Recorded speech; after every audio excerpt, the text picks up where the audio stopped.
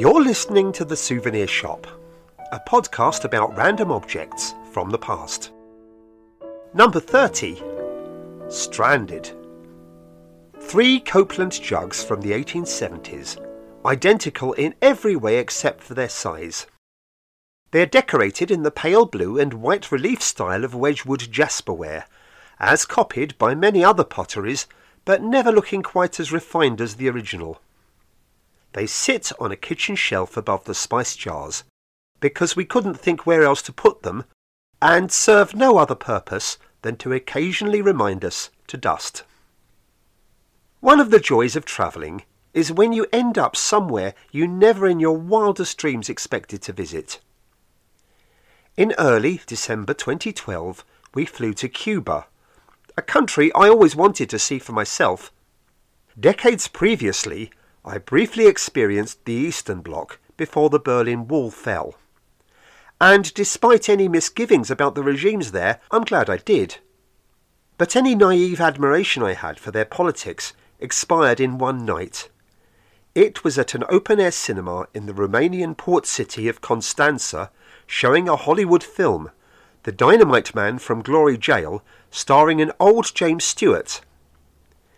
Before the main feature, they ran their equivalent of Pathé News, which concentrated heavily on their leader's state visit to Israel. As soon as President Nicolae Ceausescu appeared, the entire audience applauded. Now, don't get me wrong, there are politicians I've admired in the past. Some I've even quite liked. But not one statesman I can recall has ever driven me to spontaneous applause while watching the news. Something at work here wasn't pretty, and any lingering inclination towards Marxist-Leninism I had were dealt a knockout punch that night. But this didn't stop me from looking forward to Cuba. I was fascinated to know how the last bastion of Soviet communism was bearing up in the 21st century. Except we were staying at Varadero, a coastal town developed for the sole purpose of providing foreigners with luxury beach holidays and fleecing them of their hard-earned currency. Very pleasant, but in all honesty, we could have been at any other hotel resort in the world. By contrast, our last 4 days were spent in Havana, where we could drink in all the history, the politics, the culture, the rum, the music, and the rum, or at least as much as having a 3-year-old boy in tow would allow. Our flight back to the UK was booked for the evening of the 22nd of December, and we said goodbye to Cuba with one last cocktail and a wander around old Havana before collecting our luggage and hitting the airport. It was there, whilst browsing some or other tacky souvenir shop, that my wife had her bag stolen, containing her purse, her credit cards, and worst of all, both her and our son's passports. There was no time for tears or anxiety. We found a Cuban policeman, and he drove us to the nearest police station to report the theft. Despite their command of English not being great, and our Spanish even worse, the police couldn't have been more helpful or sympathetic. The duty cop patiently took our details using the last manual typewriter I ever saw in active use, then gave us a lift to the British Embassy so we could request emergency passports and hopefully take the next available flight. The British Embassy, in contrast to the police station, was an armed fortress where guards confiscated our mobile phones before allowing entry. During our interview, it transpired that while they could replace our son's passport that day, there were issues flagged with Anita's application. What issues? The woman behind the bulletproof glass wasn't at liberty to say. How long would these take to resolve? Again, she couldn't say. And would we be back in London in time to join our family for Christmas? Probably not.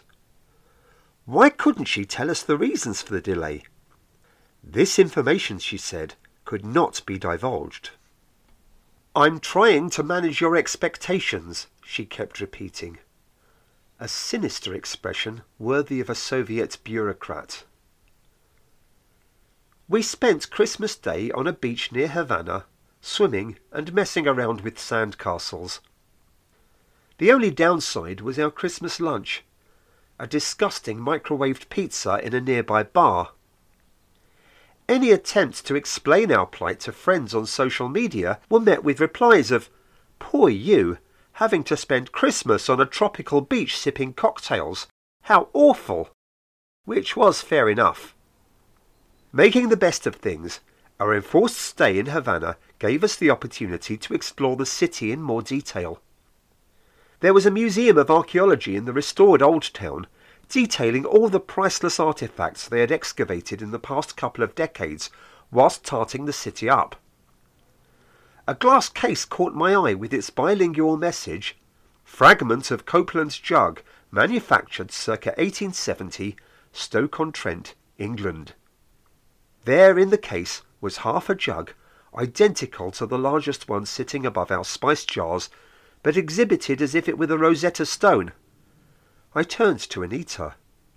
"We've got 4 of these in perfect nick," I said. "Do you think they would make us an offer?" The exhibit seemed inconsequential. It may have been valuable and exotic to the curators, but to us decadent Brits, it might as well have been a case marked "Sony Trinitron Remote Control Unit with Teletext, circa 1983. No batteries."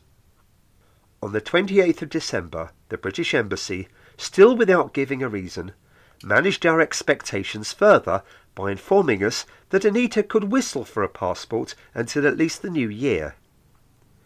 By this time we'd had enough of Havana and our crappy hotel on the Malecon Coast Road, so we hopped on a southbound bus to Cienfuegos. We saw in the new year at Rancho Luna, a South Coast resort complex with 500 guests and 200 sets of cutlery. I spent the hours approaching midnight in the bar, hearing the life story of a Canadian numismatist visiting Cuba to illegally buy collectible pre-Castro banknotes with smuggled gold bullion, while Anita and our son lay flaked out on a nearby sofa. At 10 past midnight, I watched a lavish drag show mime to Carmen Miranda standards outside by the pool. A combination of location, cross-dressing, cigars and rum left me finally forgetting our travails. I was, if only for an hour or two, the embodiment of Ernest Hemingway, sailing through life, aware of its slings and arrows, but too mellow to fight back unless challenged. We awoke the next day to discover the clothes drying on our line outside our chalet were gone. Somewhere in Cuba lived the new owner of some quite snazzy John Lewis pyjamas. On January the 2nd, the emergency passports arrived. Despite a Freedom of Information request with the Home Office, we never discovered why it took a fortnight to deliver a travel document that should have taken a couple of hours. More specifically, we never discovered why, during a period when the Home Office were deporting innocent people of colour and pursuing a hostile environment towards immigrants and their families, it took a fortnight for our free and democratic government to allow a blameless British citizen of Indian origin to fly home. But we can hazard a guess. That was Stranded, written and read by Matthew Diamond. If you enjoyed this, then why not hit like and subscribe on Acast or wherever you get your podcasts. And I'll see you next time.